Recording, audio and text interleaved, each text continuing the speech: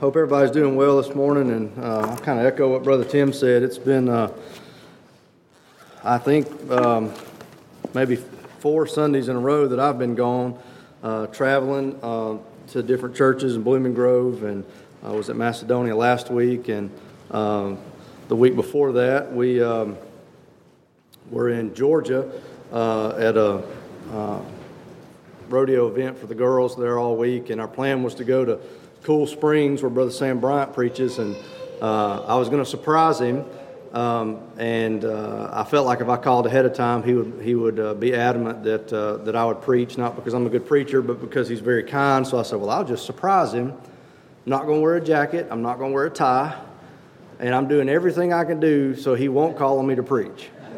And so we went and took, it was all my families, all 6 of us, and my parents and my in-laws, and so there were 10 of us, and pull up, and as we turn the corner and we see the church over there, it's in a beautiful setting. If you've never been there, we pulled up right at 10:30. We were running a little bit behind, and there was not a car in the parking lot.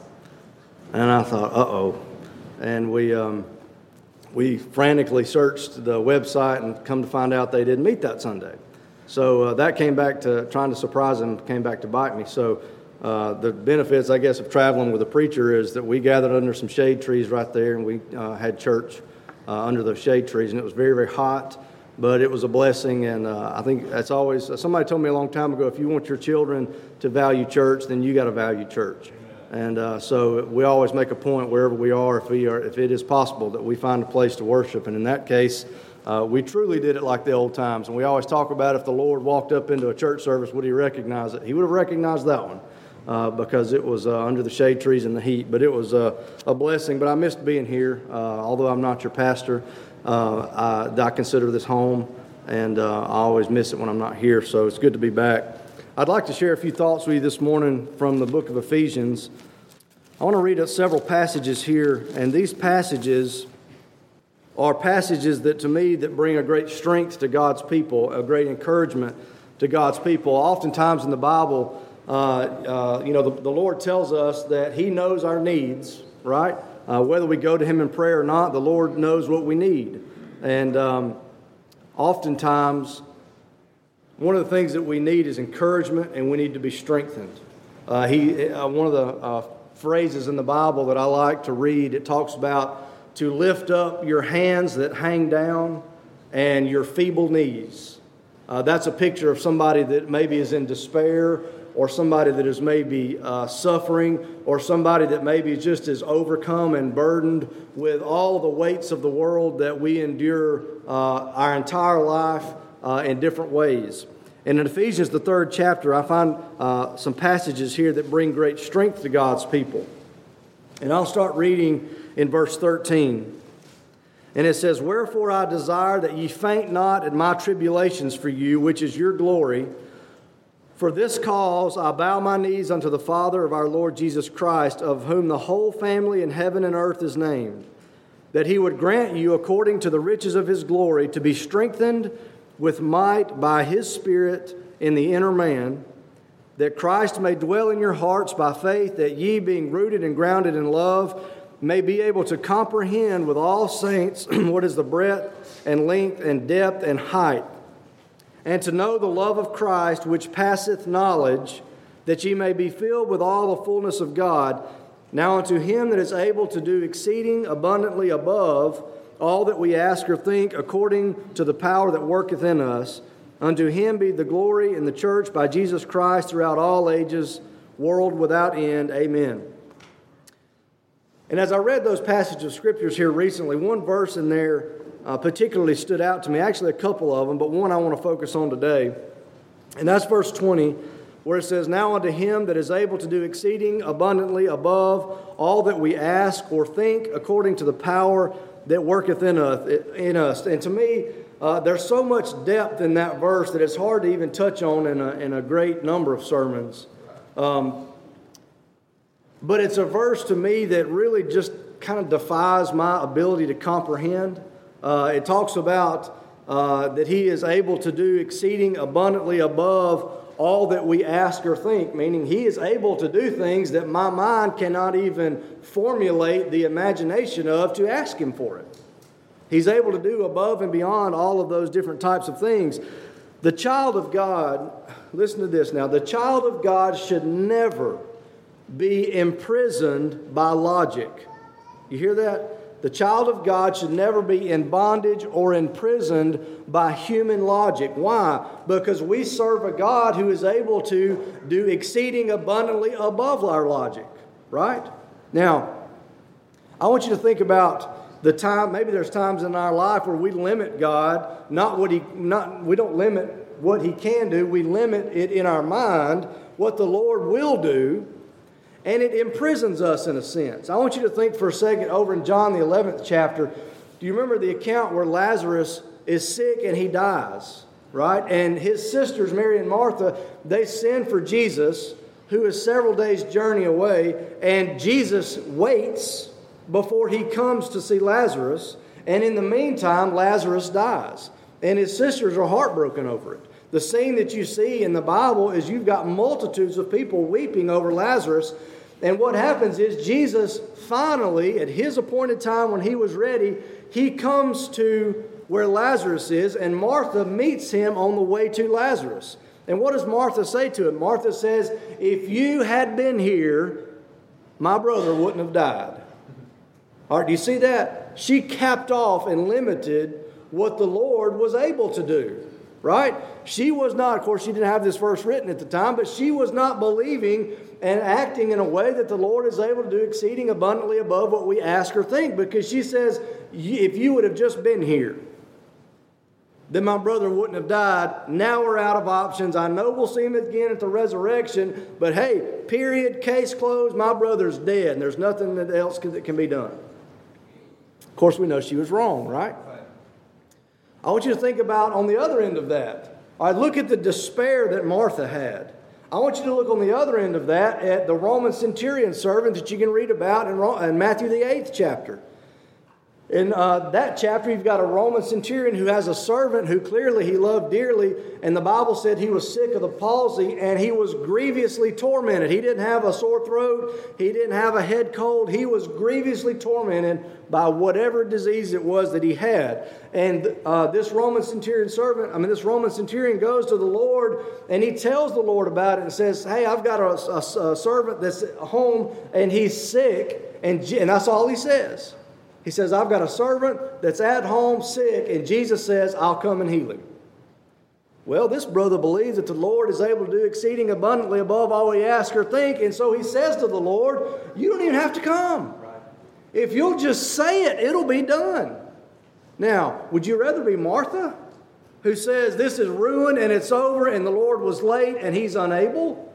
Or would you rather be the Roman centurion that says, sure, come if you want to, but you don't even have to do that, because I'm not going to put a cap and a limit on what you're able to do. Now, which one would you rather be?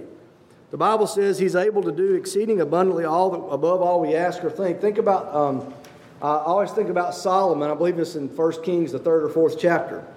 Think about Solomon. The Lord comes to Solomon, and he, as a kid, you grow up and you watch these little cartoons with the genie in the lamp, right? You rub the lamp and the cloud comes out and there's a genie. And what does the genie say? Your wish is my command. What do you want? You've got one wish. And as kids, I remember that we would all sit around and talk about, what would you do if you had one wish? And somebody would say, well, I'd ask for more wishes. No, you can't do that. You get one wish. What are you going to ask for? Remember? Everybody's had that little argument. The Lord comes to Solomon and says, what do you want? Right. What do you want? Your wish is my command. And Solomon says, I'm young. There's a multitude of people here that I'm in charge of, and you walked with my father David. Lord, I've got to have some understanding and judgment. Please give me an understanding heart. He was asking for wisdom. Amen. And so the Lord says, you got it. But the Lord is able to do exceeding abundantly above all that we ask, right? And the Lord says, you ask for wisdom. You didn't ask for long life. You didn't ask for riches. You didn't ask for the hand of your enemies. You asked for wisdom. But I'm going to go above and beyond that, and I'm going to give you all those other things anyway. Right? Now, that's a little bit easier for me to comprehend. The Lord doing more than I ask of Him. Right? The Lord doing more than we ask of Him in our prayers. Lord, will you, can you help me? Will you do this? And we've seen times that the Lord has done that, right? What's hard to comprehend is the Lord being able to do exceeding abundantly above all that we think. That's where my mind really starts to short circuit. But if you read through the Bible, you find account on top of account on top of account where He did exactly that. We've got more reason in this world to believe that He's able to do that because of all the many examples that we've got in the Bible that He did it. Right? But what do? Be honest with yourself now, and I'll be honest with myself. We walk around like Martha. Well, I'm going to go by reason and logic, and this doesn't look like it's panning out, and it's not going to pan out. We're a bunch of Marthas. We want to be the Roman centurion, right? Let's look at a couple of examples in the Bible. And you read about this in the book of Exodus, but in Hebrews we read a small caption of this. And I want you to think about the parents of Moses for just a second. In the time that Moses was born, and sometimes you got to say, look, why do you spend so much time giving the history or the background or setting the stage of what is about to happen? It's because we're a family integrated church, right? And there's people here that have been hearing sermons for 90-something years, and there's people that are probably hearing this is in their first 10 or so. We've got little ears here, and they've got to learn the Bible too, right? So that's why I spend so much time sometimes laying the groundwork that most of you already know. But if you remember that in the time of Joseph, they go into the Hebrews and the Egyptians were coexisting, right? Under the blessing of the Pharaoh at the time. But there comes a time passes, the Hebrews grow in number, and that the Pharaoh that exists now cared nothing about Joseph. The Bible says he knew nothing about Joseph. And he says, you know what, if the Hebrews who live among us, who coexist with us, if they decide to rebel, they can overtake us. So we've got to do something to get their numbers down. So he signed a death warrant to all the males that were going to be born. Now, among the Hebrew children. So I want you to think about that. What if the government today said, all right, starting today, every baby boy that is born is going to have to be executed? Think of the heaviness of that. Like we sit here and just read like, yeah, that'd be bad. No, think about it. Put yourself in those people's shoes. If you're a mama who is pregnant and you're feeling the baby kick, look, Lincoln back there, they would have taken Lincoln from the arms of his parents. Think about that. They would have taken baby Sam back there from the arms of his parents. That's awful. How would you feel if you were those parents? Well, there's a mother there, Moses' mother, that wasn't worried about it. How do you know she wasn't worried about it? Because Hebrews 11 tells me that by faith she did not fear the king's commandments. Now, I would have been petrified. But Moses' mother wasn't afraid of it. Why? Because she believed that the Lord was able to do exceeding abundantly above all we ask or think. And so she takes that baby, she puts him in a basket, she floats him down the river, and she sends Moses' sister to watch. Do you think it ever crossed her mind that somebody would find that baby, and that person will be Pharaoh's daughter, the very man who signed the death warrant, his daughter is going to find this baby? Do you think she ever thought of that? Do you think she ever considered the idea that that woman that found him would bring him back to her so she could nurse him and raise him? Do you think she ever considered that he would grow up in the house of the man who wanted him to originally die, and that man would pay for his upbringing? And he would live in the house under the very nose of the man that wanted to kill him. Do you think that ever crossed her mind? I doubt it.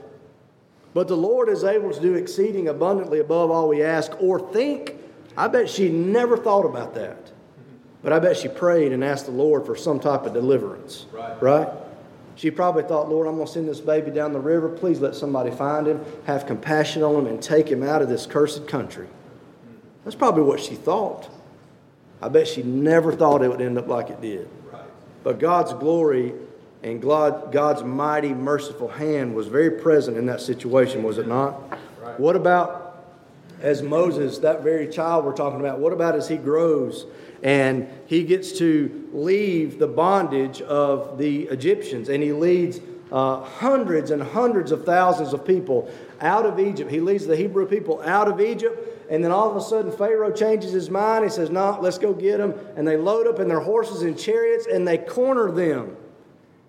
They corner them against the Red Sea. Now listen, if somebody's coming after you, you don't have any weapons. They've got all the weapons. You probably don't have any horses and chariots. They've got all the horses and chariots, and you have nowhere to go. Do you think one single Hebrew person, as they contemplated how in the world are we going to escape the hand of Pharaoh, do you think any of them thought, well, I'll tell you one way, if we could just make this sea part right down the middle. The Bible says it congealed, and we'll just walk across dry land.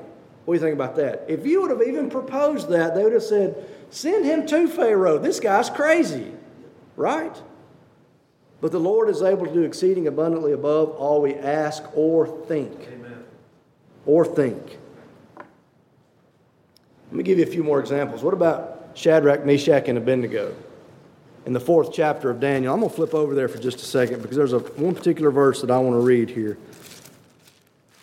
Shadrach, Meshach, and Abednego refused to bow down before Nebuchadnezzar's image of gold, right? And because of that, Nebuchadnezzar is angry with them. And Nebuchadnezzar says, let's take them, let's bind them, heat the furnace 7 times hotter than it's normally heated, and I want us to throw them in, number one, to punish them. But why else do you think he did it? He did it to set an example. Yeah, everybody else is contemplating following them. Once they see their skin sizzling, they won't do it, right? And so Shadrach, Meshach, and Abednego say this, as they're getting ready to be bound and thrown into the fire. Shadrach, Meshach, and Abednego answered and said unto the king, O Nebuchadnezzar, we are not careful to answer thee in this matter. If it be so, our God whom we serve is able. Don't miss that. He is able to deliver us from the burning fiery furnace, and he will deliver us out of the hand, O king. See, here are 3 Hebrew boys, probably upper teens, maybe lower 20s. That they find themselves, in the world's eyes, they find themselves in a pickle. Hey, we're going to stand for the Lord, and we're not 100% sure how this is going to play out. But we know that God is able. Right.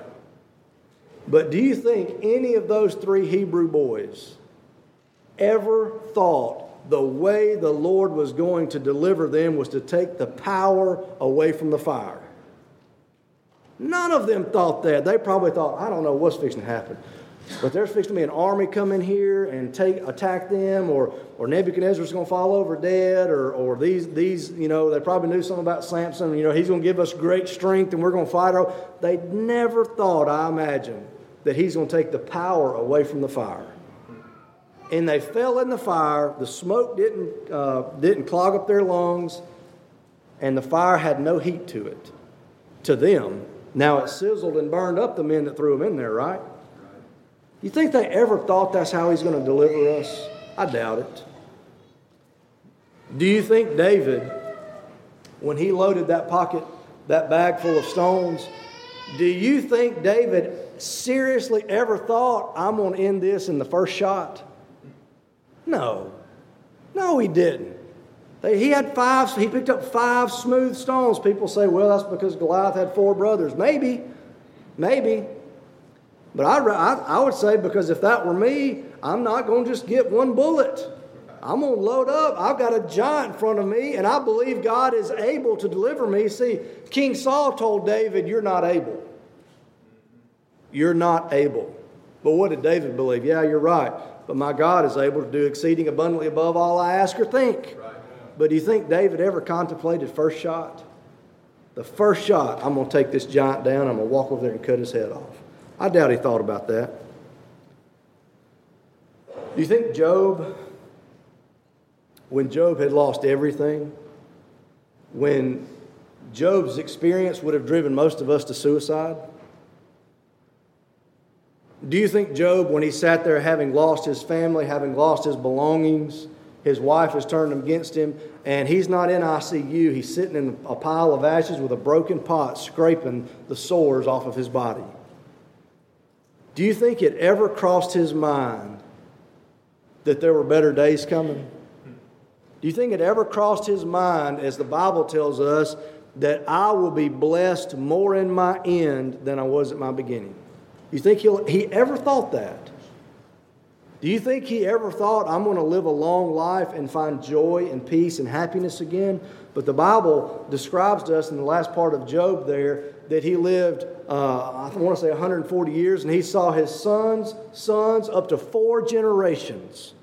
And it says his daughters were beautiful, and that he multiplied his possessions much more than he had at the beginning. But do you think Job ever thought that would happen? Right. Of course not. How do you know that, Luke? Because I'm human and he had the same nature I've got. Right.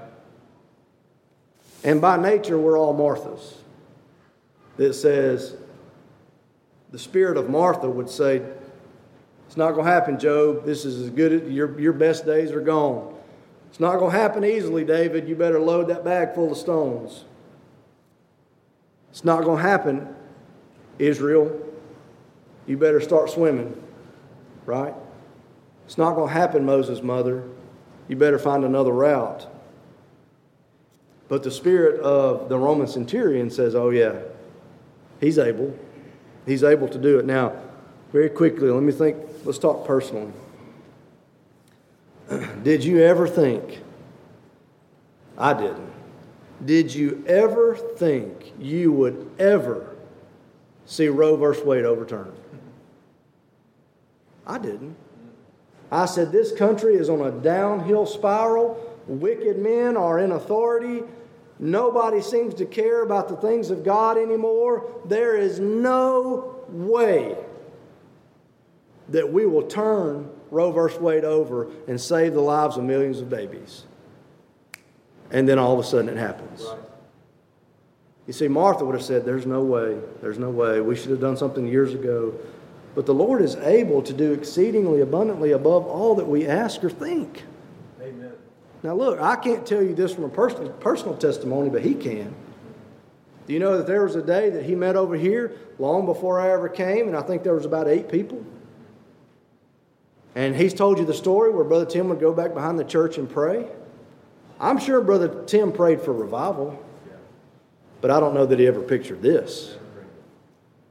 Exceeding abundantly above all that we ask or think. Amen. What about Zion? One person. Do you think anybody really thought that it is possible to revive that church? But the same God that parted that sea, that put the power in that one stone, that took the heat from the fire, that put it in the heart of Pharaoh's daughter to have compassion on a Hebrew boy who should have been killed on the spot, that same God rules today. Amen. And He's ruling in Roe versus Wade. He ruled in the revival of this church. He's ruling in the revival of Zion. And who knows what He can do? It's beyond our comprehension. Amen. I talked to Brother Josh Coker yesterday. We spent some time together. He said, what are you going to preach on? And I told him, and he said, well, I preached on that not too long ago. And he said something that really intrigued me. He said, I've got a prayer list, and part of my prayer list, he said, I've got about 10 things listed in an exceeding abundantly column. And I thought, well, that's pretty good. Amen. That's pretty faithful. Right. There are 10 things that he prays that he knows would be big things only God can do. Right. And he said one of the things on that list is that one day that our parking lot at Vestavia is overflowing. Right. And I said, well, Brother Josh, it says we can comprehend that. I said, but God can shut down I-65 from Birmingham to Huntsville for people wanting to get there to hear the Word of God. That's more than we can think. Right. But He's able to do that. That's right. And that's a small thing compared to parting the sea. Amen. Right? Yeah. That's a small thing compared to taking the heat from a fire. Amen. There are things that discourage us and cause us to despair We think there's no way I'll ever find the right job. There's no way I'll ever find the right spouse. There's no way that I'll be able to reconcile and mend broken relationships. There's no way. Brothers and sisters, don't be a Martha. Right. Because God is able. Right? That God is able. And this is about strengthening God's people. We should never be bound by human logic. Because God is able to do exceeding abundantly above all that we ask or think. I remember years ago, Brother Jonathan Blakely came and preached here, and I remember some things that he preached about, but I don't know why this particular thing stays in my mind. But he said he remembers times in his life when he said, I was in a situation where I did not feel like there was any way out. And then he said, all of a sudden I just stepped to higher ground. Amen. That's why he described it. Why is that? It's because God is able to do it. Exceeding abundantly above all that we ask or even think. And I hope that encourages you. Please pray for Brother Tim as he comes.